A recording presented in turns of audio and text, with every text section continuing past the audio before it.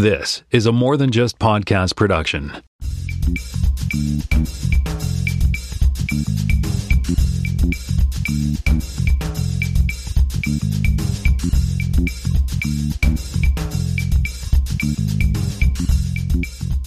Hey everybody, welcome to episode 358 of the More Than Just podcast. My name is Tim Mitchell. I am in Toronto, Ontario, and I'm joined by Mark Moykins in Milton, Vermont.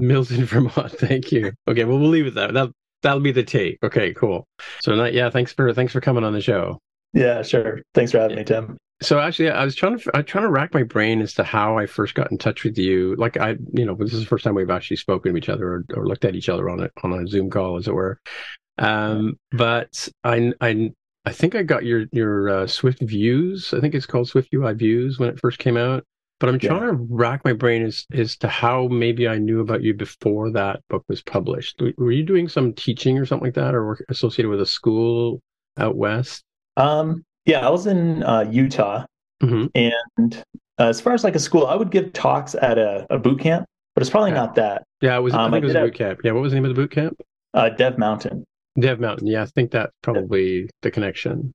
Yeah. Oh, really? Yeah. So I was speaking to somebody over there, and I can't remember the name of the guy, but yeah, I do recall. I was teaching at a boot camp here in Toronto, probably around this would have been 2016 or so. Was that around the same time frame? Yep. Yeah, I think somebody dropped your name or told me about Big Mountain Studio, which is, I guess that's your publishing company or your own company. Yeah, it started out as my YouTube channel, and then later it turned into book publishing. Okay. Yeah. I never meant to do book publishing, but it's something I fell into and I loved. And I said, I'm going to continue down this because I like it. Yeah, well, I do some tech writing for Ray Wenderlich and the folks over there at Codico, and so I'm always looking at teaching materials. I like to learn the new stuff, and I find that sometimes a book or a video. Everybody has different styles of learning. Like I had some people who worked for me, engineers who worked for me in the past, who they didn't like video courses or they wanted a book. And sometimes I like, obviously I started this whole iOS venture with paper books, right? Actually, that's not true, I guess, because I ordered one of the books off Pragmatic Programmers in beta, because when you buy a book in beta, you get like a trial version of it, and it's not in ink on paper yet, right? But I used to, behind me, I have all the big nerd books, kind of thing, and I would leave them open them up on the couch, and I would just code away and learn things. But your books were a little different because you use a very sort of visual style, right? Like you have the graphic and shows the code. And I'm curious as to how you came or thought about teaching it that way. Yeah, it's super interesting. I had big plans before WWDC 19. I was making video courses, right? And I had course ideas lined up that I wanted to do. And then Swift UI came out, and I'm like, well, what do I do now? Yeah. So at first I was like, why did they changing things? I was pissed. I was a little upset. And but then I started working with it. And as I started to work with it, I started making notes. Now at that time I had a Patreon set up, Patreon account. And I would kind of like put a little something together, with the code and the picture. And then I would send it to them and talk about it. And I'd do that for a while. And then I started keeping notes. Like I remember it was a Google Doc that I had in landscape view. And I'd keep notes just for myself. I'm like, here's the code. This is what it produces. Here's code. This is what it produces. So I could quickly I want to make this. And I would I'd open up this Google Doc and go through it. And I think what happened was, this is what I miss about having Patreon. Patreon is like it's like your own inner group that you can talk to and bounce ideas off of, and ask them questions like, "Hey, do you like this? Do you like that? Do you prefer this? Do you prefer that?" And I miss that. I miss having that. So I was going to ask how successful Patreon was for you. Like, are you not doing that anymore? Or? No, I'm not doing it anymore because it kind of like felt like I was going down two paths at that point. Because on Patreon, like I know you have Patreon, right? Yeah. But I kept feeling this obligation, like I need to produce something like every week or every month for them because they're giving me money, right? Okay, yeah. So I felt like an obligation there. But then I had this other public, that I also feel an obligation to providing products or videos, and then started publishing books, and then it just became a little bit too much for me. So what I did was I said, okay, I'm going to stop this at this point. And then when I created the website and started selling books, I gave them like I think I sent everyone like a free book, like say everyone that was here, you can come over to join this community. Yeah. And then, you can join me here and we can chat here if you want. So that's what I did. I moved everything over. I used a platform called Podia, which has been fantastic.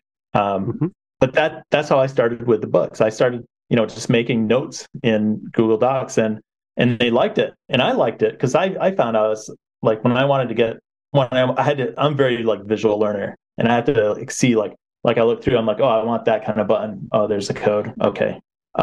So I started creating it for myself, then I started creating it for them. And then I started sharing these screenshots on Twitter, and people started liking them.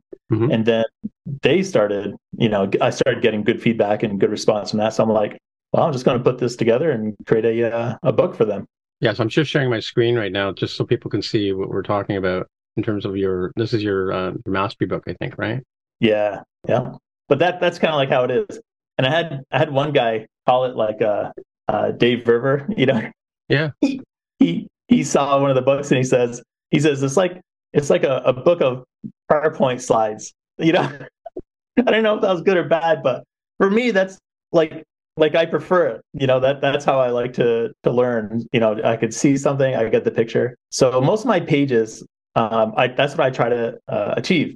I want it to be very visual. So you see the picture, you get some data, and I was curious. I read some studies about recall.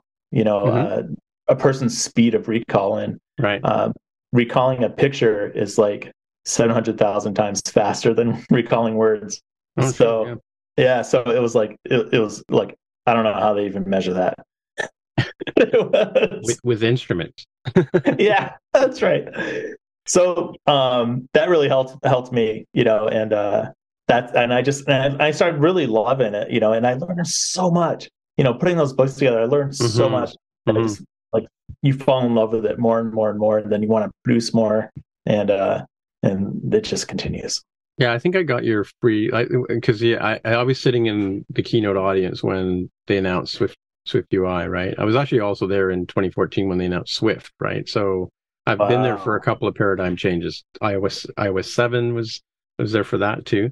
But so I think, when I was a little excited about Swift UI because, I've always joked with my friends that, having gone through Objective-C and having learned that learning curve and then having to go through Swift, and Swift is a little easier, obviously. But I always joke that Adobe is going to come out with Adobe iOS App Maker 1.0, and it's going to be, point and click and that kind of stuff, right? And Swift UI is very much like that, especially now with I was watching a lesson by another author. I can't remember his name right now, but he showed how you can actually drag objects from the library right into the canvas view and then have it write the code for you, which to me, as somebody who came to engineering, the hard way, I studied art and stuff like that in school. Doing it visually was much more approachable. Yeah, totally. And like as I said, if I have to read documentation, I begrudgingly will do that, right? But if there's a video, I'll sit and watch a video, and I'll because I can rewind it, I can pause it, I can go back, and the same thing with your books, because I come from a very graphic nature, right? That to me they speak a lot to so I've enjoyed going through your books. I haven't really gone page by page, but I've dove into them, looked stuff up here and there, and I enjoy the style. I'm just curious how that's being received or what kind of feedback you get from people on that. Oh man, well, I mean, I wouldn't continue it unless I got really good feedback from it. Oh, yeah. But it's very well received. I talked to other entrepreneurs about things like return rates. People refund rates. People that want really? refund. Okay. Yeah. And and I was talking to my father about this. He asked, do people return the books? I'm like, not really. I mean, after a big sale, I might get two refunds. Right. All in all. Mm-hmm. And sometimes it's because, they thought it was something else, but it wasn't it. It wasn't what they're looking for. Like a guy was looking for like a core data book, but he bought the working with data in Swift UI book. Right. And he's like, oh, I made a mistake. But I've never had anyone return it because they didn't like it. No one has ever said, I don't like, learning visually. I want paragraphs. Well, I gotta say that the price point as someone who's in the game. I don't think it's that expensive. I mean, like, if I wanted to buy equivalent book, printed by O'Reilly or something like that, or even the big nerd books, you're looking at $50-$60, to get a book of some substance. Whereas I think your prices are much more reasonable. And I know you do have sales as well too, because I've taken advantage of, like, I think the first Swift book was the Swift Views one. I believe that was free, right? And then I don't remember paying a lot, or was really low, right? There was a quick start book. Yeah, that's the one. Yeah, and that's free, and you can still get that for free today. Yeah. So, and then you also do, I think you do the same thing that most of the digital publishers do, and that's if there's an update and you've bought it within a reasonable amount of time, you get the free update, right? Right. Go ahead. I actually that was a tough thing to decide what to do, as far as like free updates or no free updates, because I think I think a lot of software companies, they run into this too. They're like right. It's not sustainable. Yeah. You have to count on brand new customers every single time. Yeah. Throughout time, and at some point it's going to level out, and then it's going to decline. And so I was like, how do you handle this problem? What do you do with this? And I actually got the idea from Ray Wenderlich. Mm-hmm. I looked at his book update policies, and I adopted it. So what he said was, you'll get free updates if it's a minor updates or minor revisions, sure. Updates and changes. But if it's a major rewrite, then you have to buy the book again. Right.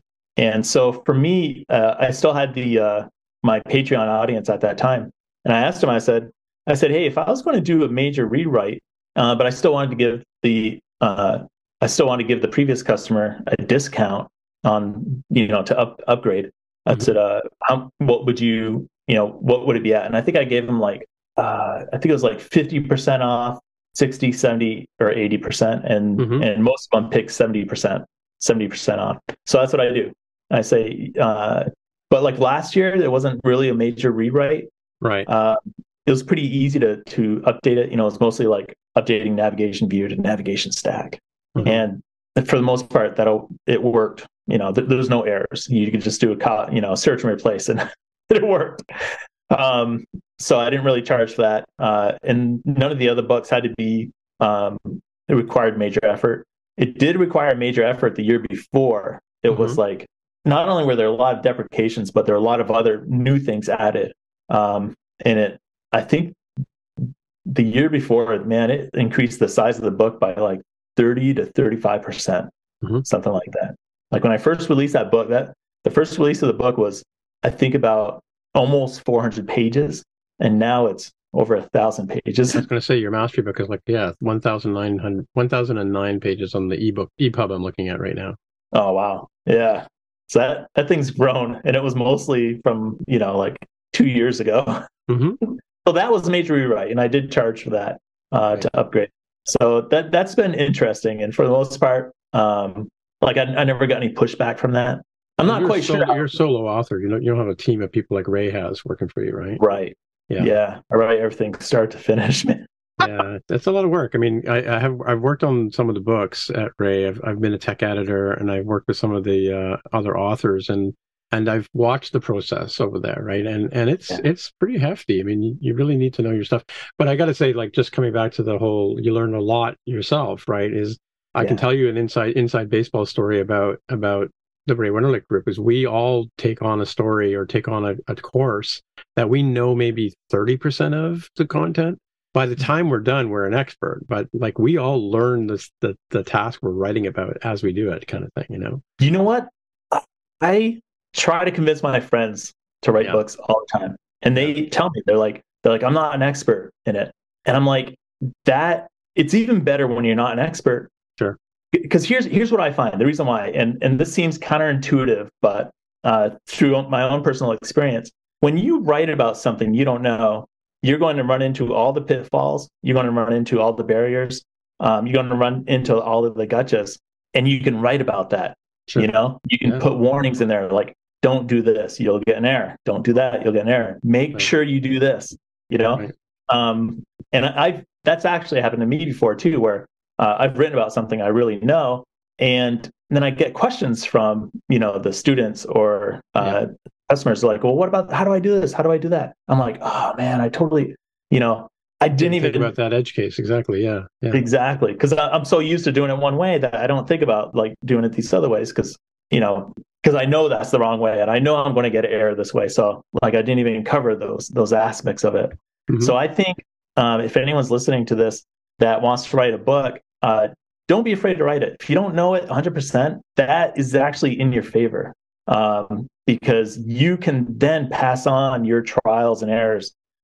So the next person doesn't run into those things. Yeah. Actually, a friend of mine, Ryan Nystrom, once said, the thing about it is like, you may think you're not an expert. There's maybe one thing like if you put that out there and you share that, even if it's a Twitter post or LinkedIn post or something, or just, if you teach one person something that they didn't know before, you've given back to the community, right? So it was sort of his talk about why we do open source development or contribute to open source, right? But yeah, I take that as a sort of credo as well. Like, I always want to make sure that even if you already know what I'm going to tell you, maybe there's a nuance that you didn't know that I've experienced, right? So yeah, absolutely. By the way, I should write the book. That I'm the worst defender of that because I should be writing books, and I do a podcast instead of writing a book because it's easier.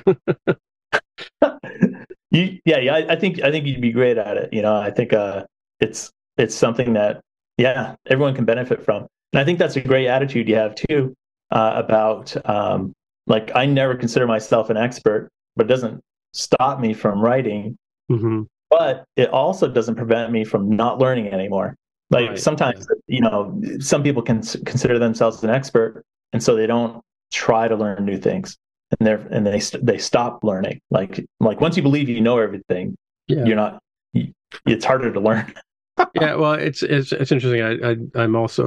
I've been doing these talks for a couple of years, conference talks about neuroplasticity, and because I learned one of my assignments at Ray Wenderlich was, and apologies to people who've heard me tell this story before, but here we go again.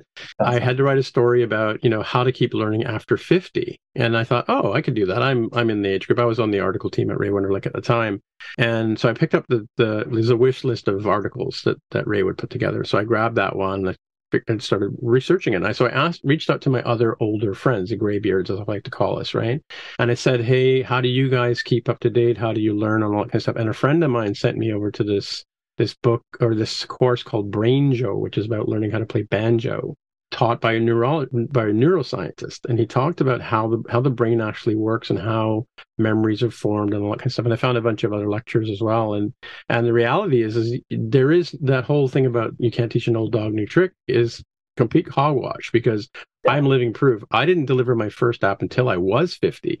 Right. And, I'm now 12 years into it and I'm constantly learning stuff, today I'm working on how to do test driven development because it's something I'm interested in. I go back to that trough every now and then. And, today I cemented a few more neurons by doing that. Right. Yeah. I totally agree with you. I don't think there's any end to it.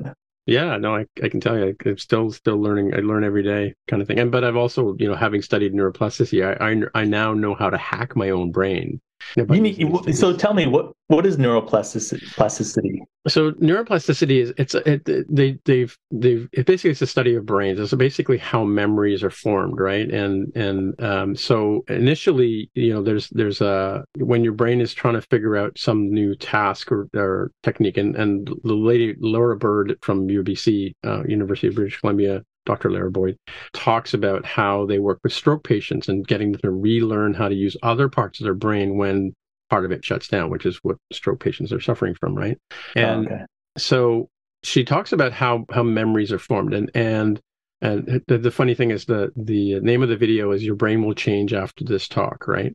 And so in building, so what happens is when your brain needs to learn a new thing, it creates a chemical bond in your brain between neurons, because that's how memories are sort of stored, like how the memory, like if you think about like RAM or hard drives, right, or SSDs, and that memory or that connection will dissipate over time if you don't use it, right? So like, what did you have for breakfast this morning? You may not remember because it's not important. Your brain kind of goes, I don't need to hang on to that information, right? Yeah. But if you're learning a new skill or something like that, and the secret is to do it in small chunks, not a 24-hour or weekend binge. That doesn't really work either. You feel great after, like, right after it's over, because you've got all these chemical knowledge in your head, but nothing's permanent yet, right? So by doing repeated goes at it in small chunks, around 40 minutes or so is a good session, maybe every day, your brain will start to go, okay, well, this is an important thing that Mark wants to remember, so let me make a structural change in his brain. And it actually kind of hardwires the memory into your brain. And that's why you remember skills like driving a car, brushing your teeth, speaking another language, that kind of stuff, because those things, your brain can always recall those quickly because they're permanent changes, right? Mm-hmm. And then if you take a bunch of these different connections and you build them into a behavior, like a function or a script, if you think about it that way, right? Mm-hmm. Like, how do you turn on your car, right? Every car is different, but your car is particular, and you know when you want to go to buy milk at the store, you get into the car, you stick the key in, you check the gas, you adjust the mirrors, you put the seatbelt on, you put your indicator on, you leave, and you drive into the street, right? All of that is behavior, right? So kind of like a functional programming kind of thing, right? Your brain starts to put together these connections. So you get to the point where you can go to the buy milk at the store without even remembering that you drove the car. Yeah. Right. Because it just becomes that easy. And I find it's the same thing with learning a new language or learning a programming language or learning, like, I have particular things in coding that I always forget to set the delegate. That's my blocker, right? But, if you ask me today how to create an empty array, I've done it enough times that I can do that now, right? I can create an empty array in Objective-C in PHP and in Swift because I've done those 3 different versions of the same thing, right? So Apple's making it easier for us, obviously, but so the neuroplasticity part of it is this is how, if you understand how your brain works, you can retrain your own brain. So programs like Noom, if you want to lose weight, Noom uses neuroplasticity to break your habits and teach you new skills, as well as some psychology. Duolingo, if you ever used the Duolingo app, it teaches you how to speak other languages if you think about it, it's little tiny lessons, in a short, 5 minutes a day, they say, right? Yeah, and over time, like we went to Portugal a couple of years ago, and if I hadn't done Duolingo for like a month before I went, we had to go buy groceries after we landed. We couldn't read the milk bottles to say, is this non-fat? Is this 2%? Is it, like all that kind of, and even what the word for milk was, right? I mean, if I hadn't done the Duolingo course, I wouldn't have known that word. I got the gender wrong when I said thank you to the cashier at the cash, but we don't use gender in English, right? But so I mean, by hacking my own, like learning that's how I learn. So I know when I want to learn the news, like if I want to pick up your book and learn a bit more about Swift UI, I know not to try and read the whole book and then I'll be a genius, right? I know to try a little bit, take a break, go watch Mandalorian or something like that, and then come back tomorrow, And same thing with guitar, same thing with music. Like I've been playing guitar for 30 years, and I sucked at it when I started, and I probably sucked at it for the first 10 years, if you think about it, but I've had to perform publicly before, and I even had to learn new songs. So I used this whole neuroplasticity trick to teach myself a song that I needed to play like 3 or 4 days later. Wow. Wow, that's pretty cool. Yeah. What's the main thing to retain? Is it like repetition or something, or? It's it's like, how do you? Yeah, it is practice. Unfortunately, that's the work, right? But I think that the trick is repeated practice over a certain amount of time, and short bursts. Not like don't try and binge don't try and think. And it's not easy. I mean, it's not a silver bullet. It is work, right? Yeah. Like the Noom program, for instance. You're not going to you'll lose weight initially because everybody does when they first start a diet program, right? But you have to stick with it, and they teach you some mindfulness and they teach you some psychology about food. You learn about different kinds of food and how they count towards your weight gain or weight loss, right? Mm-hmm. And they also teach you about how your body metabolism will mess with your brain too. Like, you'll go for a week at a time where you don't lose a pound, right? Because your body's going, oh, well, hang on a second, there's less food coming in. I need to make some adjustments, and it starts to adjust everything, right? And if you don't learn that science, or you don't learn that bit in that, the diet program doesn't work. And that's a lot of the reason why people want an easy fix. I want an easy fix, trust me. But yeah, that's right. So I mean, for instance, if I want to learn Swift UI, I mean, I'll watch a video. I'll watch Muhammad Azam. I'll look at Hacking with Swift by Paul Hudson. Yeah. I'll read your books. I'll read the Ray Wenderlich books. I'll go to some LinkedIn courses, and I'll kind of come at it from different perspectives. Yeah. And by trying these different little tasks over time, I learned the general task of making an empty array in Swift. Right? Yeah. Yeah. Or writing a test case, or or whatever the challenge is, right? Yeah. I got to tell you a funny thing that happened that I learned just this week when it comes to learning, because I'm the same way, like what you just said. When I want to learn something, I start with Apple, and usually they're their help documents, right? So I work for the documentation team, and I know all about them. Yes. Oh, wow. They've come a long way. They're actually they're getting better. There's a lot of work to be done there. Yeah, we know. Yeah. So I start there because that's the source, right? Yeah. Like, they're not going to lie to me. But if I can't figure it out, then I'll watch a video. But then I'll watch another video to get this guy's perspective. Yeah. And then I'll read this article to get this guy's perspective. And by the time you get these 5 things, you're like, all right, I think I have a good, solution that I can implement now. So this week I learned another thing that I can use, and I've been beta testing Microsoft Bing's Edge browser. Yeah. Which is I never thought I would actually install Microsoft's browser, on my Mac, or even on my PC for that matter. But I was curious, because they invested billions into, ChatGPT, and then are integrating into their browser. And I was like, let me just take a look. I'm a little bit curious. So I started playing with it a little bit, and I didn't quite, there isn't a video on it yet because it's beta and it's changing. Even while I was testing it, it changed, and they introduced some new things. Sean Allen, he had a tweet earlier this week, and he says, if you're going to be a developer, there's, he basically said, you need to learn how to read Apple documentation, because we can't, as content creators, we can't write and podcast and have videos on everything. So you're gonna run and you're gonna have to use it. And I started thinking, I wonder if this tool that I'm looking at can help with reading documentation. So I did some experimenting with it. Now you got my attention. Yes. Yeah. So I just made. And what happens is, so you have the browser open, right? And I just put out a little video on this on Twitter, because earlier this week I mentioned, I'm like, hey, I want to do a test real quick, because I couldn't think of a hard topic off the top of my head. So I put a tweet on that, said, tell me something that's really hard for you to learn. It can be one word, in the Swift language, or some concept. And I got a bunch of initial replies, and so I said, I'm going to use this tool to read the documentation, and then I'm going to create a quick blog article on it, and see how fast it can do. I can do it. So I found out a bunch of interesting things. So first of all, this side panel that opens up in your browser. So you have Apple's documentation, then you have the side panel that opens up, and that's the AI part, right? This is Bing. This is in their Edge developer edition. Right? Edge, yeah. Yeah, but it's called Bing Chat or Bing Discover. Okay, right. So the side panel opens up, and that side panel is aware of the contents that you're looking at. That's, cool. In that tab. Yeah. And so you can say, give me a summary of what's on this page. And it'll tell you, it'll start to print out. It says, well, what they're trying to teach here is this and that and this and that. And you're like, wow.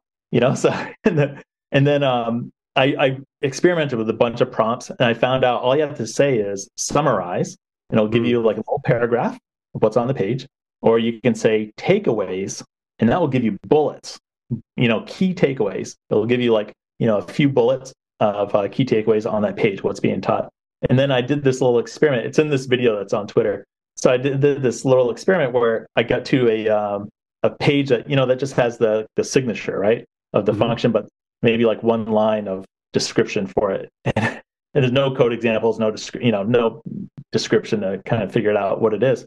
So I typed in something like, explain this topic to me like I'm a 5-year-old. And it started to, it like printed out. It says, imagine if you have a box of toys. It starts off with something like that. Wow, right? Yeah. It was amazing. And then I also noticed that you can change the age too. Like, explain this to me like I'm 14 years old. Right. And it uses a different concept. Like, say you have a deck of cards. This was like on a navigation stack. It was teaching me, or navigation view. It was teaching me about navigation view. And then I also found out that you could. So on that help page, there was no code sample.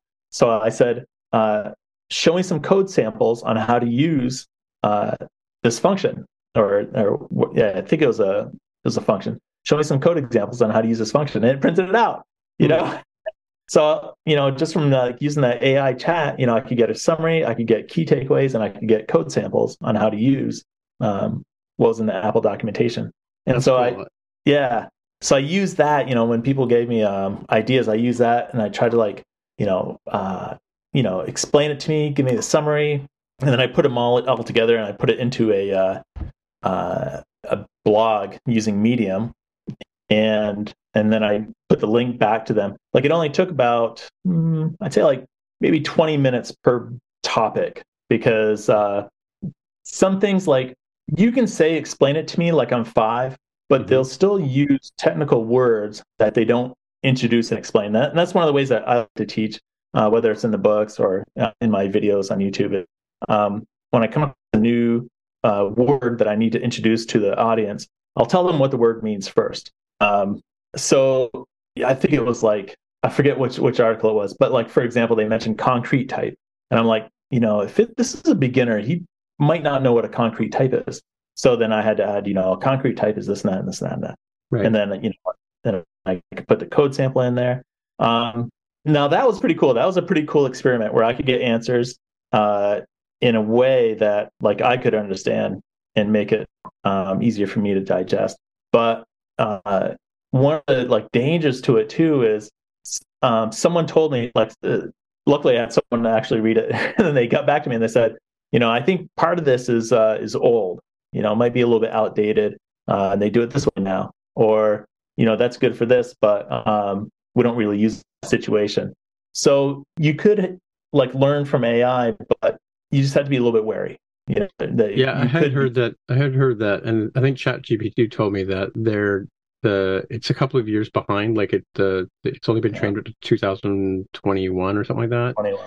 Yeah, that's right. So there's challenges to that, but yeah, that's a really cool hack. I've actually done it. I used to interview a lot of engineers. Still, right now I'm not hiring, so I'm not really interviewing them. So I decided to interview ChatGPT as an iOS engineer, and I published it on my blog. So I went through all the questions that I would ask an engineer. There was only 1 or 2 areas where it kind of got it wrong, and if I corrected it and asked the question a different way, it came back with the right answer. So I published all that, including the wrong answers, right? And that's interesting. Yeah, and I've asked it to write a description of my podcast. Like, tell me, what do you know about this podcast? And it wrote me a really amazing description. So that's now on my website. Yeah. What? I was just using ChatGPT, not Bing. And see, that's another weird thing too. Like, I know I get 2 different responses from both engines. I thought like Microsoft was using straight ChatGPT. Yeah. I don't think it is. It's really strange. As I see it, I think it actually combines search and AI. Because sometimes I'll ask it a question, and then it'll show me it's searching. It's actually searching for different things, and then it writes it, compiled from the internet and from AI, or its training model. Yeah. So that's kind of strange. I don't know exactly like what they're doing there. I haven't looked into it. But what I was going to tell you was, so I was using ChatGPT, and I, with the new book I'm coming out with, I'm like, I wonder if it can write copy for me. Right. So I said, tell me and there's this line, like when you sell something, it's called feature, benefit, meaning. Oh, really? Okay. And that's a way to like say, oh, instead of saying this book is 500 pages, that's a feature, right? But who cares? What is that? What's the benefit of that? And what does that mean? So you say this book is 500 pages. The benefit of that is that it has, everything you need to know. And then that means that it'll save you time from having to go to different sources. And so you can get solutions quicker and implement solutions faster, right? Nice, That feature benefit meaning. So I tried to ask ChatGPT to write that for me, and it kept messing up. Like it should be one sentence, right? Yeah. This and that, and this and that, and this and that. Feature benefit meaning. But it kept, like creating like bullets, like feature, blah blah blah, benefit, blah blah blah, meaning, blah blah blah. And so after a few tries, I couldn't get it right. So then I'm like, I wonder if I can ask it how I should tell, so I asked ChatGPT, I'm like, tell me how I am supposed to ask you to get feature benefit meaning in one sentence. Oh, really? And it told me. It says, nice. If you ask me this way, I'll be able to write it for you. And so I did. And I started to realize, so I've been watching like a lot of videos of like prompt engineering, if you want to get this result, you ask this way. If you want to get this result, you ask it this way. Right. And then all of a sudden I realized, you don't have to remember any of that, any prompt engineering, because you can ask ChatGPT how to prompt itself. If you want something and you're not getting the right answer, ask it. Say, how should I ask you? And I'll tell you. It's like, ask me this way, I'll tell you. Well, let's talk about your core data book that's coming out. Because I actually grabbed the I guess a preview that you created, right? Yeah. Because I'm actually working on. I've been using core data for years and years of Objective-C and Swift and stuff like that, and I'm really curious about how to use it in Swift UI. All of the courses I've gone through, except for one online, take you through the basics of core data with a single entity, right? The challenge I have is my apps all have multiple entities and they're all related to each other, right? Because I come from relational database kind of design, right? And so and I don't mean to put you on the spot, but that's what I'm kind of looking forward to, is your perspective on that. Hopefully it's in the book, but and I mean, so why don't you tell the audience about what your book is going to cover and what are the feature benefits and meaning of your book? Yeah. So yeah, I actually I also come from a relational database background as well. Sure. Old time developer, and I'm probably close in age to you. I'm 52. I just turned 52. Right. And so I remember taking that course in college and thinking, what am I going to use this for? And it ended up being the most beneficial course, I ever took. Really? Yeah. So, and it's strange too, because, you see a lot of like statements that like, you can't think of, core data like a relational database. And I'm like, I can. Yeah. And it works just fine, but there's a translation layer. Like if you understand that translation layer, you're like, yeah, okay, that's fine. But the book, I actually have a teaching methodology that I kind of developed, and I shared with my patrons when I had Patreon. Mm-hmm. I start with concepts. I make sure I get all the words because it's like all of our audiences it's multinational, right? Right. So you can't. Don't use big words at all. And when you do introduce a word, you define it and let them know what it means, and maybe give them an example. So I start with concepts first, and I think you saw that in the book, the Quick Start book that I was having people beta read and give feedback on. Mm-hmm. So I do that with a lot of the chapters too. I start with concepts. I show diagrams. I show I tell them for complicated things, I'm like, there's 3 major steps. These are the 3 major steps I'm going to walk you through. And I show them a little diagram. We're going to go from here. We're going to go here, and then we're going to go here. Okay, let's get into step 1. And then I take them through that. And I do cover relationships, like you were saying, which is fun. That was a fun chapter to go through. Except for one of the relationships was a self-referencing relationship. Oh yeah, where the book references itself. and it wouldn't have been so complicated. I thought it was going to be easy because I have this guy asking me a lot of questions. He doesn't ask me questions. He sends me these super long emails. Yeah, Oh, yeah. I remember one of the things he wanted to do, he was trying to do, he's like, I have a table and I want to show hierarchical data, you know? I'm like, that should be easy. And I'm like, you use a self-referencing, entity, has a relationship to itself, like parent-child, right? And it turns out it wasn't easy. And it took me a while to figure it out. But eventually, the thing that made it not easy was I wanted specifically to use two controls. I wanted to use the list view, which has a children parameter, so that will create that your hierarchy. And I wanted to use outline group, which is similar to shows hierarchical data, and you can configure it anyway. And it wouldn't work with those, and it was tricky. Like that took a lot of research to do that, but it was in the end. I was like, oh man, this is awesome. This is so useful. I can totally see how this is going to like help someone. So that was fun. CloudKit was a joy. So let me back up. Before this, like Core Data, I had used it before SwiftUI, and it was not fun. It was not fun at all. It was confusing for me. I ran the trouble, and I eventually I gave it up. And I thought, I'm like, well, I'll wait till it gets easier. And it didn't really seem like it was getting easier until SwiftUI came out, and they came out with Fetch Request. And I started looking at it again, and then they made some big changes where they they brought a lot of these tools together into one tool. I don't want to use like technical terms, but you know what I mean? Like they had this huge stack that you had to set up all these pieces before of the stack, and now you can take all those tools and they're all in one, and it's just a few lines of code, and it's all initialized for you. It's like magic. Yep. So going through that was just an absolute joy of like how easier things have become, and how nice things have become, especially working with SwiftUI and just getting it set up. I really like the CloudKit piece, because I mean, like for me, when I'm working on stuff, like I like to say I'm from Missouri. I like to see it, right? And I'm not from Missouri, but that's just an expression, right? When I was working with an original piece that I'm trying to refactor an existing database. I'm trying to work with the database I've got now, which is probably the first mistake I'm making, right? I mean, not database, but I'm working with a core data mob, right? And mom object, right? But what I liked about it was I could, as soon as I hooked up CloudKit, I could actually go over to the cloud interface, the dashboard, and I could actually create records over there, because it's easier somehow it's easier to see some things over there than it is over here in Core Data.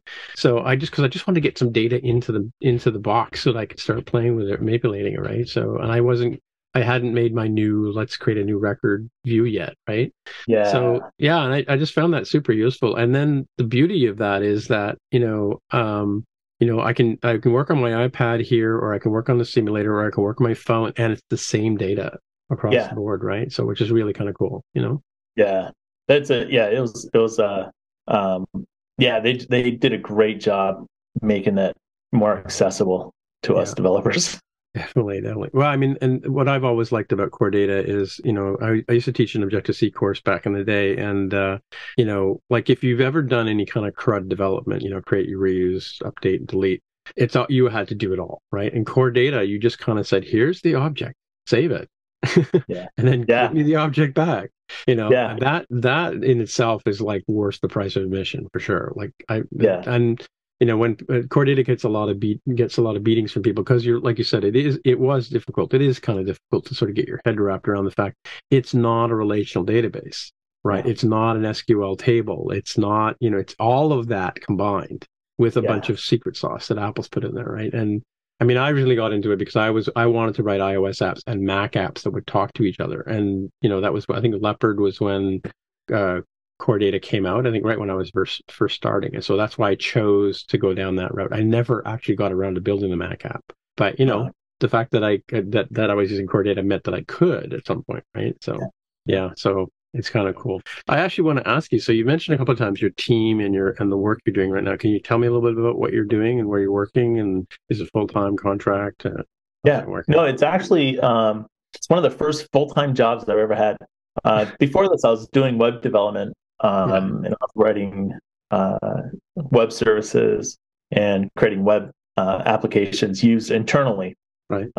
That's one of my criteria for apps is I only work on internal apps because I never want to work on a public facing app because then you're talking about like weekends and support, right? And after hours support. So I'm like, oh wait.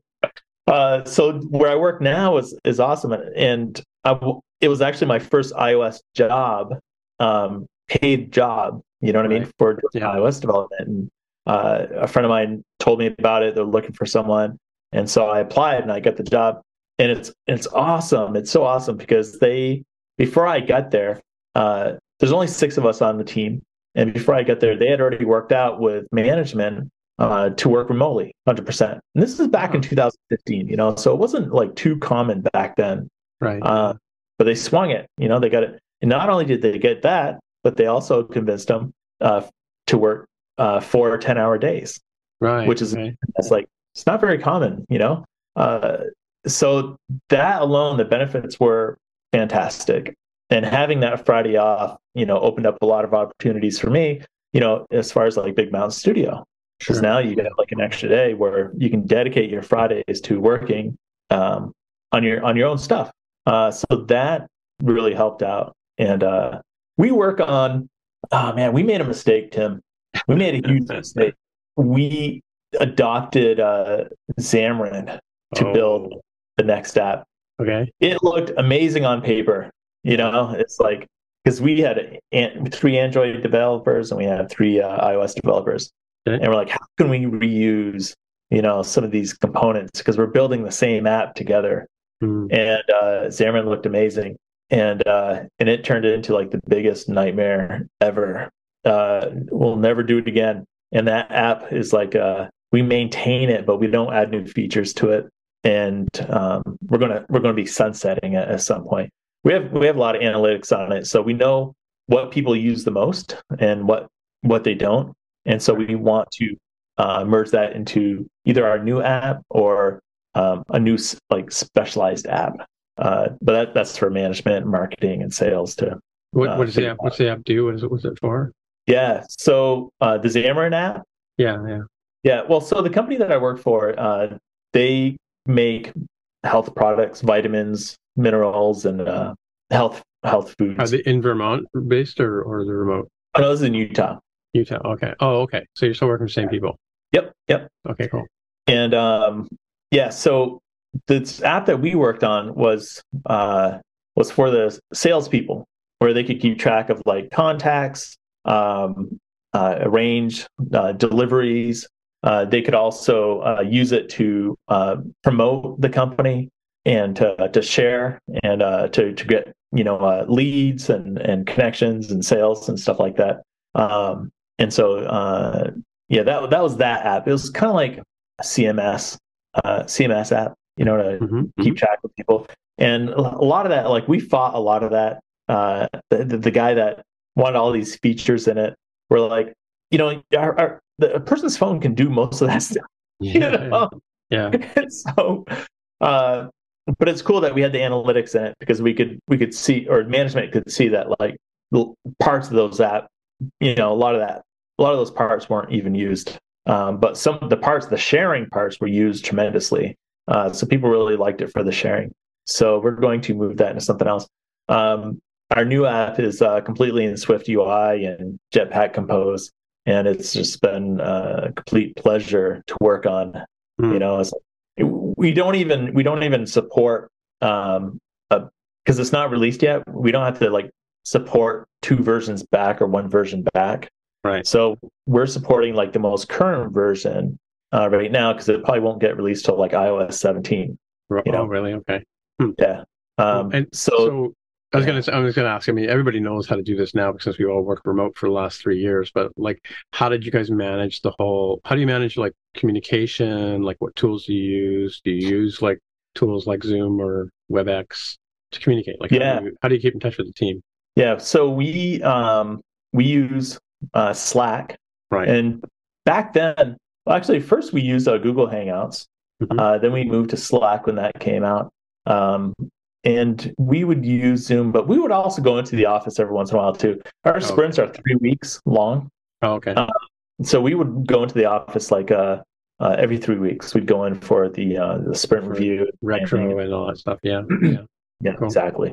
And we'd see each other and we'd have lunch. And then a few of us lived pretty close to each other, so we would actually get together and work at like Starbucks or the library or something like that.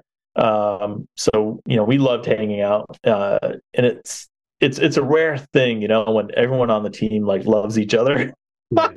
yeah. But luckily, it's like that's just the way it is. We all we've all been working with each other for like 7 years now, and we all get along really great. And so another thing we do is so team activities are like important to us, and that's what we tell management, so we can have barbecues. so we get together for barbecues, during the day. And we'll invite our managers and supervisors, and so that's fun too. Anyway, so I do have another part of the show, and we've gone on quite a while. If you're okay, I want to ask you a few questions. If you're still okay to carry on. These are more fun. They're a bit more about Mark than they are about the books and stuff like that. But so if you're ready and you're seated comfortable, we can get started. Yeah. Cool. Let's go ahead. All right. Well, the first one is, what is your motto? A motto? Wow, that's a good question. I never really thought about it. I feel like I kind of have to generate one on the spot here. Ask ChatGPT. yeah, right. We can come back to it if you like. Yeah, let's come back to it. All right. Well, let me ask you this question. What's your favorite word? My favorite word? What's your favorite word, Tim? Ensorcelled. Ensorcelled. Yeah. I got that one from my wife, actually. But there is another word that I used a lot when I was a teenager, but because it's a derivative of fire truck.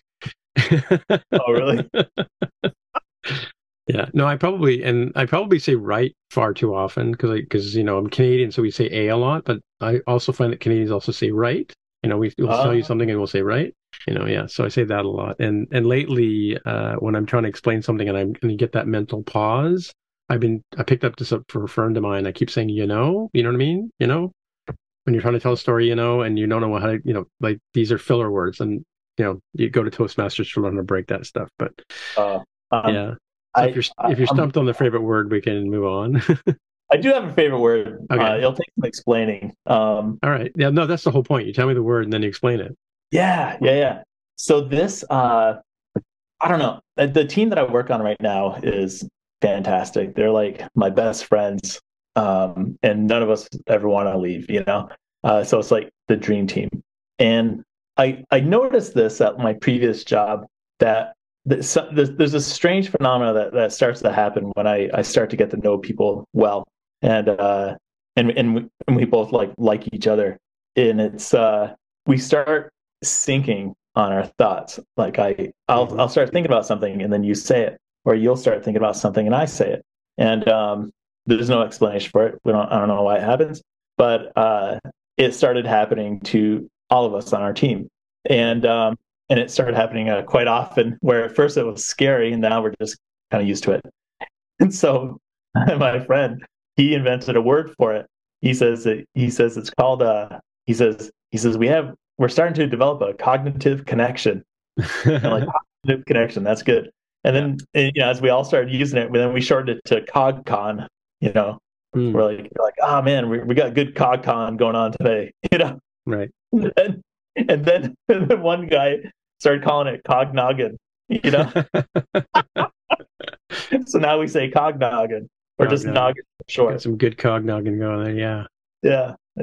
That's interesting. Cool. Well, I never said you couldn't invent your own word for this question, right? So, let me move to a different kind of question. What is the best sandwich? Oh man, so this is actually my parents' house, and my father had some health issues, so this was a good opportunity for me to get some space and then also help my parents. Family, sure, yeah. They have a garden. This is the house I grew up in, and we have a garden. We worked in a garden and everything every summer. And so I started making this sandwich, and my mom will bake bread. Nice, So, yeah. so I have tomatoes from the garden, not right now, but and she has chickens too. So one of my favorite sandwiches to make is like it's egg with tomato slices, and Vermont sharp cheddar cheese. Nice, like Vermont's known for like their cheddar cheese. So that's currently my favorite sandwich. Cool. Yeah, I like a good sharp cheddar as well. Yeah. Have you ever asked anybody for their autograph? No, I haven't. I've never met anyone famous. You know what I mean? Like I feel like I'm one of those people that are in the wrong place at the wrong time. So, I mean, I ask authors all the time. So, fair warning to you, if I ever meet you and I have your book in my hand, you're going to sign it for me. Okay, all right, fair enough. Fair enough. Yeah. Yeah. So I think that I studied art in university. So I mean, like to me, signing a piece is putting your name on it. Like this is the sort of quality, and I like to recognize people by asking them to sign their work, right? Yeah. What is your favorite smell? I would have to say roses. Roses? Yeah. We would have soaps, rose scented soaps that would have like liquid soap or stuff like that. And I don't know. I just like it. Okay, cool. What number am I thinking of? 8. Oh, no, wrong. No. Nobody's ever got it right.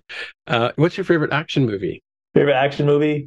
All right. Well, do you know that movie Snatch? Yeah. It had Jason Statham and Brad Pitt. Yes. When I first saw it, it was not my favorite action movie. Oh, really? But the funny thing about that movie is that it's so damn quotable that my friends and I started quoting it so much that it soon became like a cult classic favorite action movie. Yeah, I think that's the one with Brad Pitt. He's the pikey, right? Yeah, that's right. Yeah. Have you ever seen Lock, Stock, and Two Smoking Barrels? That's the one that came before that one, right? Yep. Was that Guy Ritchie? Is that the director? Guy Ritchie, yeah. Yeah. I used to go to with a friend of mine. We used to go see movies every Friday, and we stumbled across Lock, Stock, and Two Smoking Barrels, and then just all those actors, Jason Statham, all those kind of guys, it just became, the group of movies to watch. But well, speaking of movies, here's another question for you. Where has it? I think it's Star Trek, Star Wars, Doctor Who, or Babylon 5.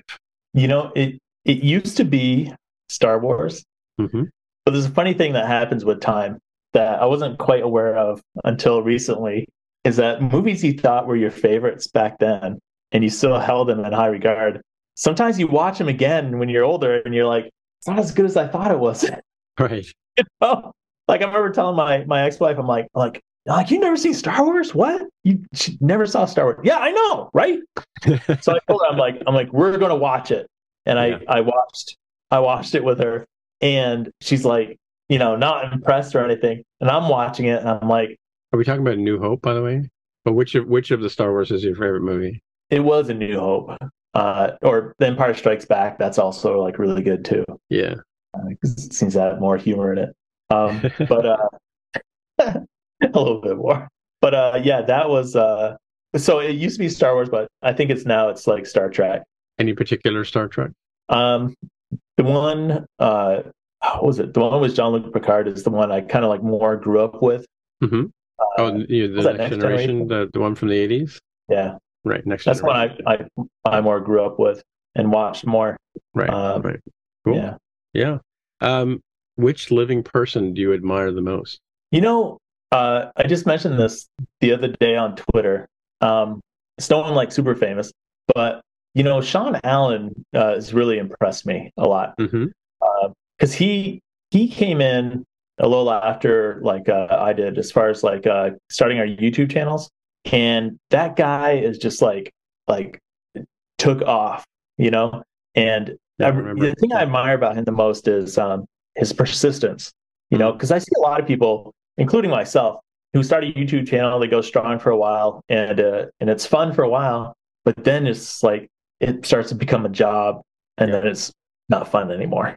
Yeah. It's no longer fun, and the pay isn't all that great either. This is my eighth year. This is my 8th year doing this podcast, by the way. Yeah. Okay. I think I'm waiting for it to pay. Yeah, exactly. Yeah. So, I admire him for the progress he's made. You know who else I admire too is Chris Ching, because he's the same way. He's persisted and persisted, and I had the good fortune to meet him last summer. Yeah. In Toronto, in the outskirts of Toronto.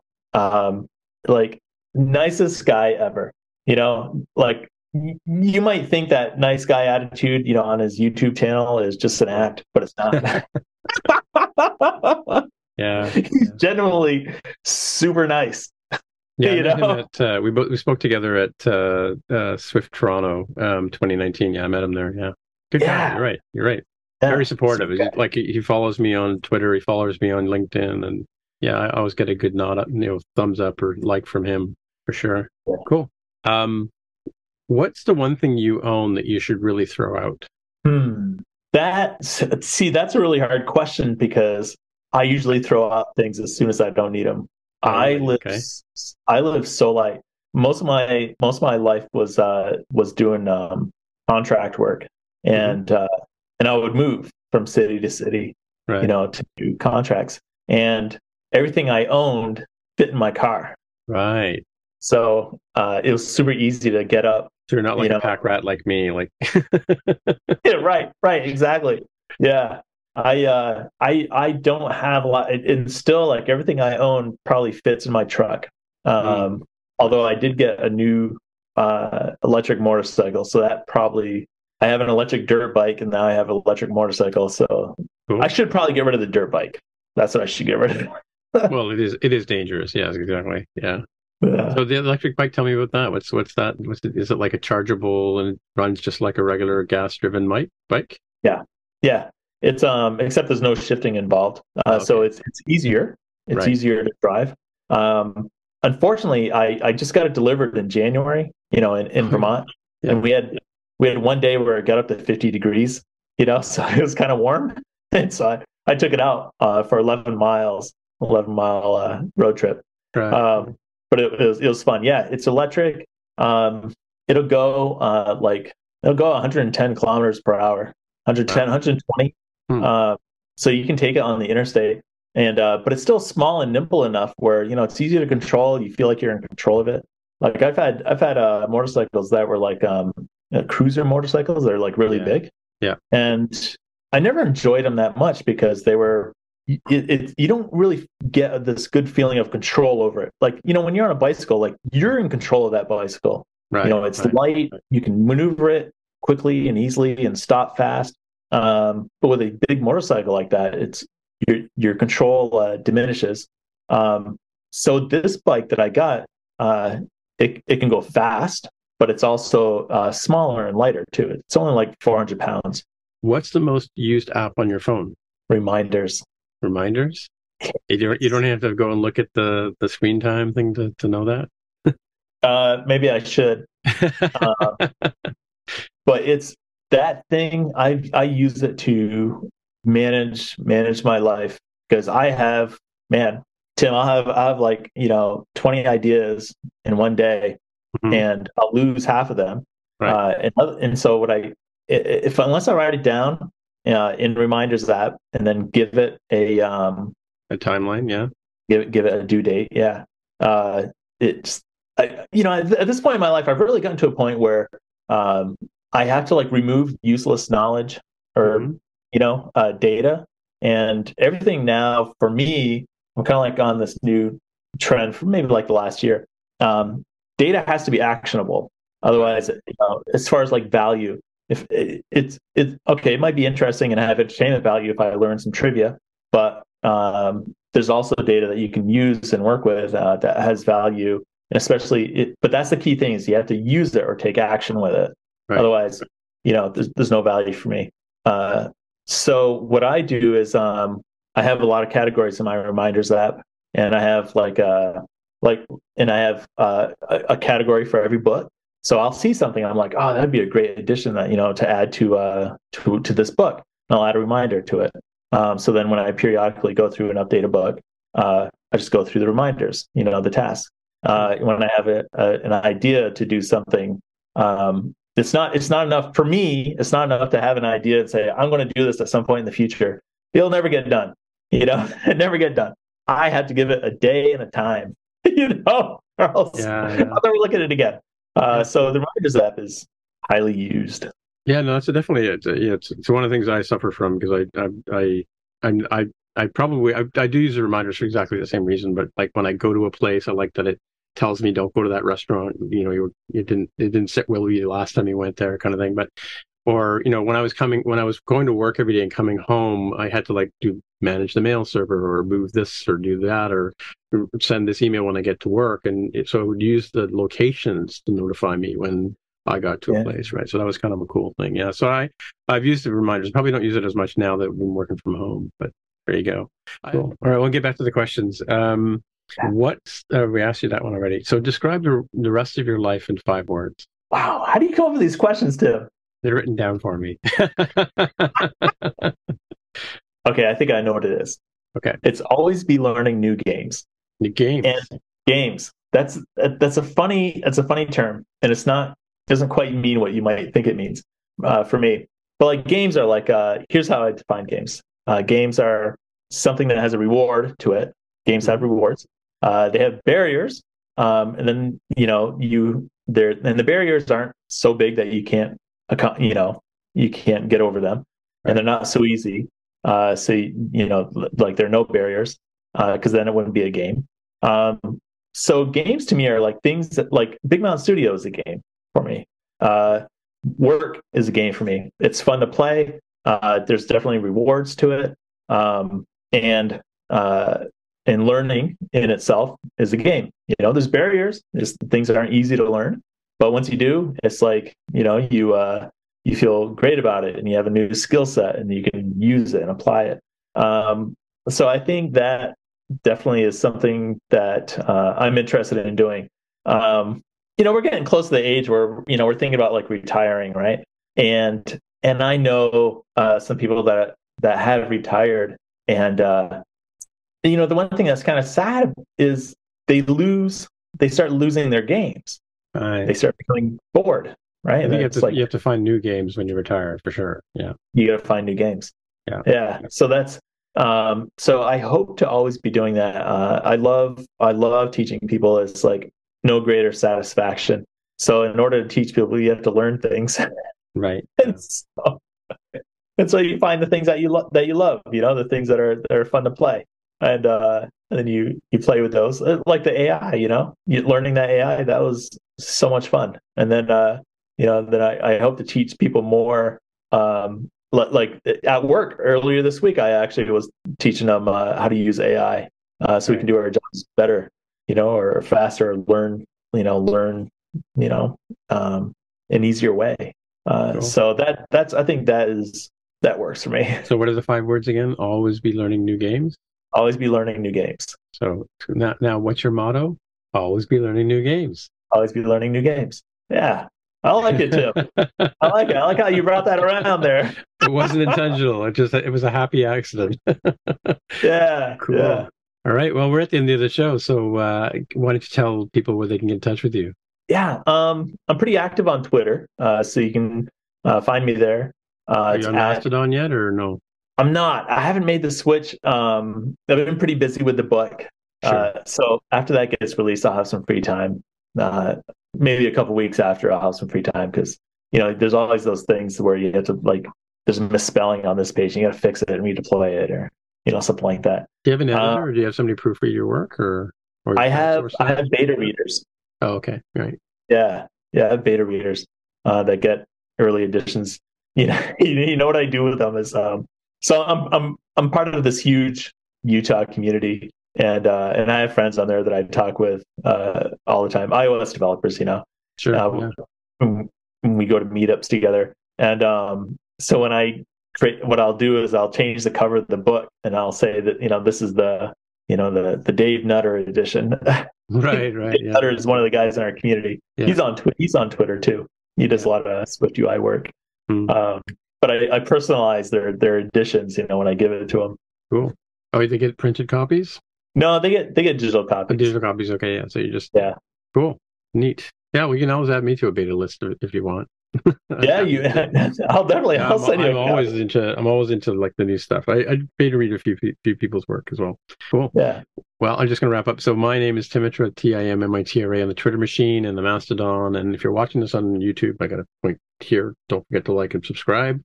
And of course, don't forget, Big Mountain Studios is your YouTube channel. I don't know if you've had any recent episodes, but they should subscribe over there too, right? Yeah. Definitely. I plan on making videos. Like, after the divorce, I don't have my equipment anymore. Yeah. So I have to figure a way to. I started today because I made that video for Twitter. Oh, so I started today like, I need new equipment. Cool. All right. Well, this has been another episode of the More Than Just Code podcast. If you want to find out more about the show, you can visit the More Than Just Code website at mtjc.fireside.fm. There you can find a summary and show notes of each episode. We list links to the apps, code, and news that we mentioned on the show. If you like the podcast, tell your friends, leave a comment on the website, or write a review on iTunes. And please recommend us in your favorite podcatcher. All of these things help others find out about the show. We really appreciate your help with spreading the word. We're also on Twitter, Facebook, and Instagram.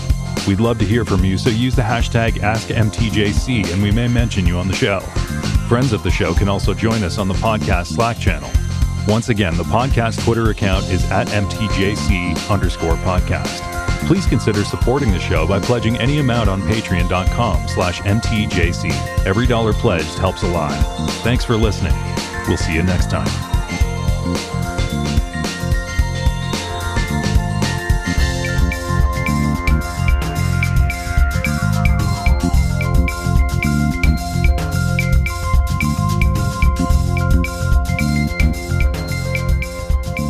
We started in 2014. It was just a bunch of 3 or 4 of us got together to do this show, and then I learned audio editing in university traditionally, not with actual tape and stuff. I'm not kidding. So I used Final Cut Pro and I used Logic to put the show together, and it was like I think I was about 3 or 4 weeks in, and I went, wait a minute, this is becoming a job. Yeah. And I'm now we're actually coming up on our 9th anniversary in August, right? So.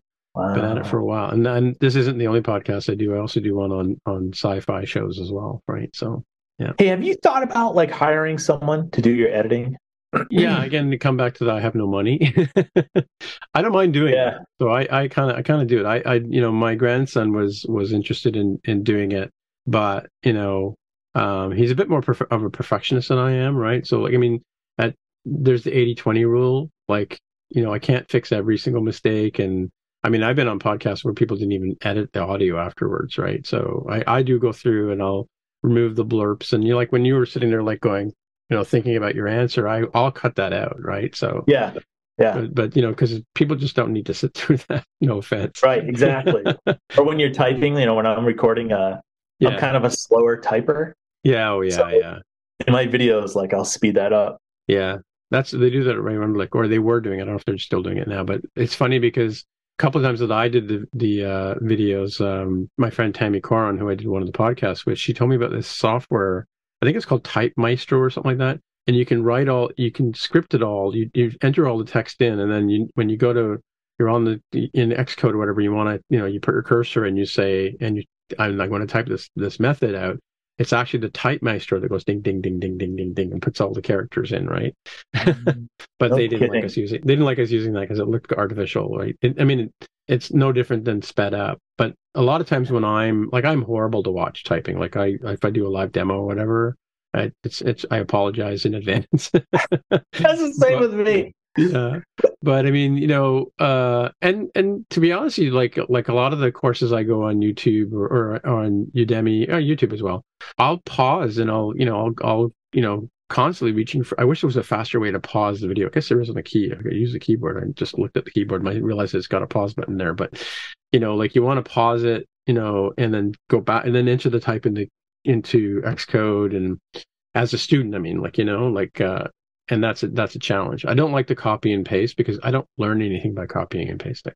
I want to type it out, and I can kind of look at how the code completion is working and see what Xcode's thinking about what I'm typing, and and it's cool because I've noticed a lot of people, I don't know if a lot of people know this or not, but like if you type in a method that's part of a class, like if you start typing view did load, it'll put the func and the override and all that kind of stuff in for you. You don't have to go, override func, blah, blah, blah, blah. So it's kind of cool that it'll do all that stuff. And I was working today with the test-driven development, and I noticed that the code completion was working really well. I don't know if it was that the byproduct of TDD, but it was pretty cool the way it kind of, the code completion is working much better than it did like remember 3-4 years ago when it would crash constantly. Yeah. Was it source? What did it say? We had some messages come up all like source something or other quit or whatever. It was really annoying. Yeah. I know what you mean. Or I hate it when it's like it doesn't know the context of what you're typing, and so you just get like everything. Yeah. You're just like, or like in my case, I typed the wrong thing and it gives me everything. Yeah. I still I'm waiting for the day where, like, even today I was programming, and I'll call my functions first before they're like test-driven development, right? Yeah. Where you create your function first and it fails, and then you fix it just enough. You actually do TDD yourself, or no? Well, I used to. Working on one of the contracts, we did a lot of TDD. But I still kind of like program that way, right? Where I'm in the view. I'm like, oh, I'm going to have to call this function on the observable object, which doesn't exist yet, but I'll type it in, and call the function that doesn't exist, and I'm waiting for it to like offer me, hey, do you want me to create that function for you? It's like, yes. Oh, I love the fact that it'll write the init method in a class for me now. Like, oh my god, that's so helpful. Because that's so redundant, like having to self dot this equals this. I mean, like, do I have to keep typing that out? Like, can we not automate? Can ChatGPT do that for me? Well, I mean, I hate to say this, but Microsoft did have a better Visual Studio was a great tool as far as like a development environment. Because it would do those things. You could write in a function that didn't exist, and it would like give you an option like, you want me to create this for you? You're like, yeah, cool, create it for you. So I had a lot of like really nice features. Like, have you ever used JetBrains? The Android thing. They had one for I'm not quite sure where they are now. I used it a while ago. Well, Android Studio is made by JetBrains, right? The current. Oh, it is. Yeah. Actually, I didn't know that. But you could use it to do like a C# work, or create like Microsoft apps and stuff. And it, like, we had at one contract, and that was like the ultimate in code refactoring and intelligence, and it could do so many things for you. Xcode is like light years behind. I know. I do know. I know some people who use it because, and you can load in the Swift library to it, right? And so you can actually write Swift in what's called Visual Code, right? Visual Code Studio, something like that. Yeah. I don't even remember. I've tried it out. I've used it because I actually I was using it for. I've been doing WordPress forever too, right? Like I used to write websites from the ground up, right? And then, oh, no kidding. Yeah, it was a chore. And then I had to do not profit for once, and it must have been like maybe 18 years ago or more.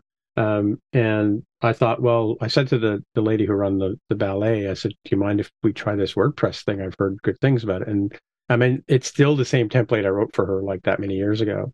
But I've learned over the years on the other contract work I did to write my own templates, my own themes, right?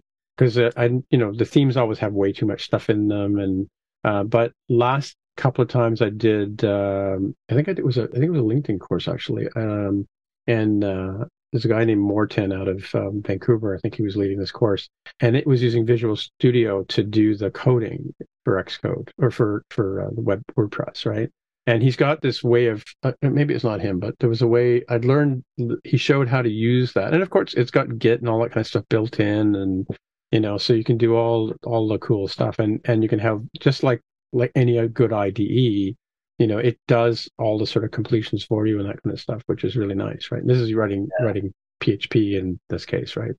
But still, and how to structure, the project, like it's just like Xcode Project Navigator on the one side and multiple windows of code and a little debugger at the bottom, and yeah.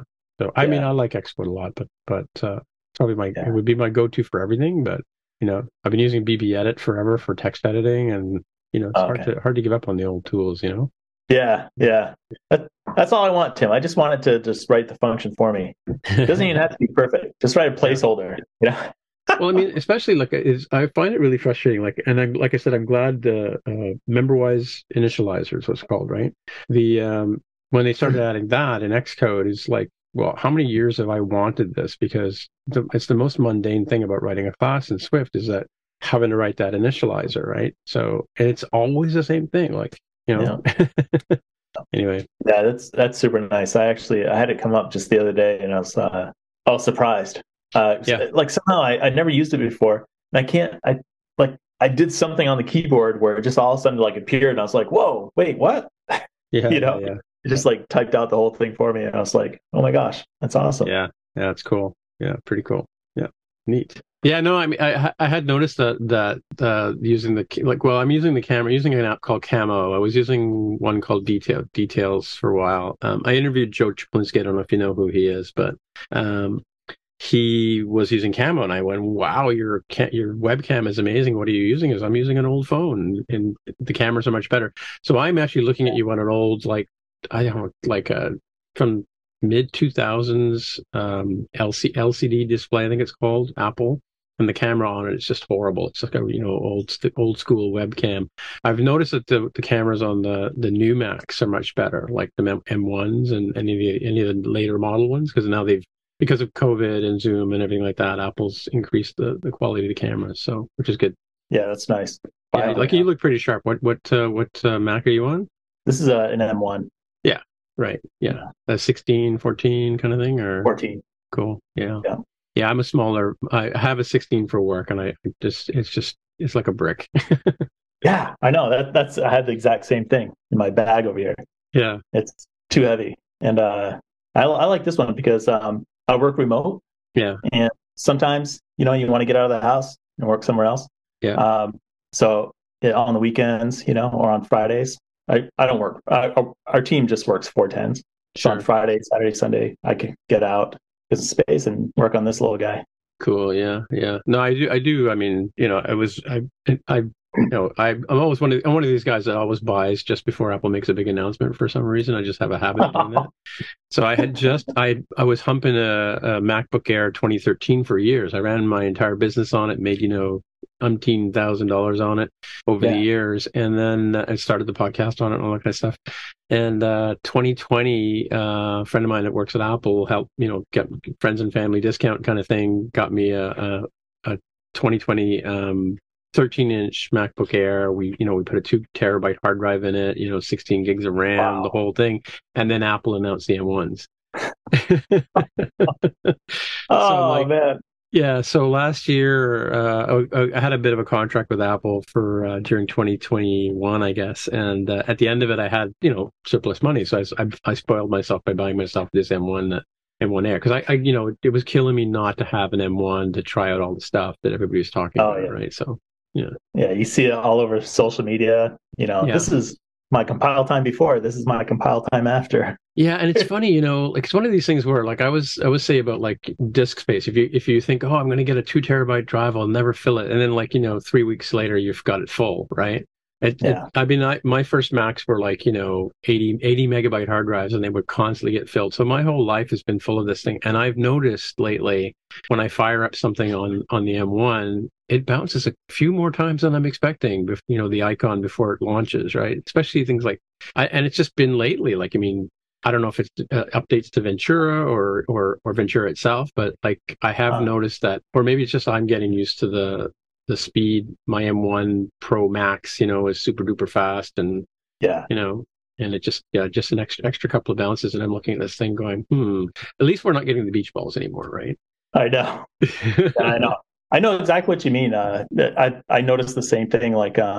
For like I got the M1 first, and then work gave me an M1. Yeah. Maybe like 3-4 weeks later. Yeah. And so I noticed the difference then. But then when I got the work one, it's actually faster than this one. Like it's beefier, you know. Yeah. And now like I'm noticing, I'm like, this could be a little bit faster, you know. Yeah. Yeah, it's all relative. You know, you start to change your expectations. Well, and also because I'm a smaller Mac user. I mean, I had the 15-inch, and when I worked at the bank. I just changed jobs last year, and Okay. after like 6.5 years. But when they asked me what I wanted, I said I'm fine with the 14-inch. Doesn't need to have the Pro Max. Doesn't need to be like all the bells and whistles. Because I mean, I wasn't really going to be. I'm an engineering manager. I'm not really compiling code. I'm doing code reviews and playing around here and there, but I'm not. I don't need the horsepower, right? Anyway, Yeah. so this thing arrives, Ultra Max, 16 inch with I don't even forget how much RAM it's got on it, but yeah, it's way too much and it's too heavy. I mean, like Yeah. now that we're back to the office a couple of days a week, I'm begrudgingly throwing it in a backpack and getting on the streetcar and going to work, right, sort of thing, right? So You can't leave the Mac at work. I do, it's funny. So I have a I take my own M1 iPad Pro. I have an 11-inch one, and I have a little bag that I used to carry my 13-inch in, right? So when so I'll go in on Tuesday, I'll take the whole affair with me, and then I'll just bring the iPad home for at night, and then 90% of the time I don't even touch it when I'm at home, and then I take it, and then I go back to work, and I pick up the Mac. But I've only started doing that a couple of weeks ago. So last week I brought it home. I brought the Big Mac home on Tuesday and went back on Wednesday. And I don't know, maybe I'm losing a few calories by doing that. I don't know. You Who knows? so are you in Toronto I am in Toronto. Yeah, yeah, or in the Toronto area? yeah. So how far is your commute? Like how far do you have It's to 20 go? minutes. I live right downtown, so yeah, it's 20-minute streetcar ride. I mean, like I worked in the financial district. I worked for one of the big Canadian banks here, Toronto Dominion Bank, TD Bank, Oh yeah, and it's kind of it's in a historically significant building downtown. Like all the major banks here in Canada they're all there's an intersection where I used to joke that all the money in Canada goes through that intersection, King and yeah. Bay. And so what I liked about one of the things that was on my, when you're looking at a job, you look at the pros and cons. And one of the pros for this thing was location. Because in the summertime, I can walk home from work, and that's good for you because you're getting the exercise. We also have Yeah. these bike rental things that you can rent, which I'm going to look into doing that this year. And so the commute was great. And now that I'm working for Spot Hero in Chicago, but in the Toronto office here, and their office is right next to TD. So I haven't lost commute, which is great. Yeah, So that's awesome. yeah, I yes. love I mean, Toronto. I've been there a couple of times, and the first time I went there, I got to admit, I didn't think the city was going to be as big as it was. oh yeah, I mean, it was huge. It's yeah, so much bigger than I thought it would be. yeah. Well, I was like, Toronto, actually, the population of Toronto is bigger than most of the provinces in Canada. wow, wow. Just Toronto GTA itself, right? And it's a sprawl. I mean, like we've watched it. Those of us who lived here have watched it grow from like the downtown core to all the suburbs and out to along the lake, right? So I think it's pretty much solid city all the way from like Hamilton, Burlington, Oakville, Mississauga, Toronto, and then Scarborough, Whitby, Oshawa. Like it just goes on, and so that's what we call the GTA. Is kind of like the GTA is actually a little bit smaller than what I just described, but if you look at the footprint of it and the number of people, I think we're number 3 in North America. Like I think New York, LA, New York, and then Toronto in terms of size. And Yeah, Montreal, which is just up the road, is on that list somewhere too, and I think in the top 10 of yeah. city sizes in North America. You know what I also liked about Toronto too, and I was kind of impressed about this was the beaches. Yeah, I was there in the summertime, and like I couldn't believe like the city is right there, and then you have these big sandy yeah, beaches. You know, I'm yeah. like, this place is great. So you're in the East End beaches, I guess, or because there are beaches all the way along. Yeah. Was it called the beaches, the neighborhood you were in? No, I actually don't know what it was called. A friend of mine and I, that I grew up with in high school, we went out to visit another friend Yeah. who had lived there or Hmm. who was living there, and she gave us the tour and took us around. And she shows us, like this is where I play volleyball on Saturdays. and it's like just a On the beach. Yeah. on the beach. Yeah. There's like tons of like volleyball, nets set up. Yeah. And I'm like, this is amazing. This place is The reason great. I ask, I think that's the neighborhood just south of me, actually, the beaches. Yeah, it's one of the premier places to live in Toronto as well, right? So yeah. Mm. Cool. All right. Well, thanks for your time. Yeah, It's been Tim. great. I got lots of content for a great episode. I'm sure people will really enjoy it. And great to meet you. All right, cool. Of course, I've been reading your stuff for years. So Yeah. and, Well, it's and nice to thanks meet you too. thanks for the format. I really like it. So.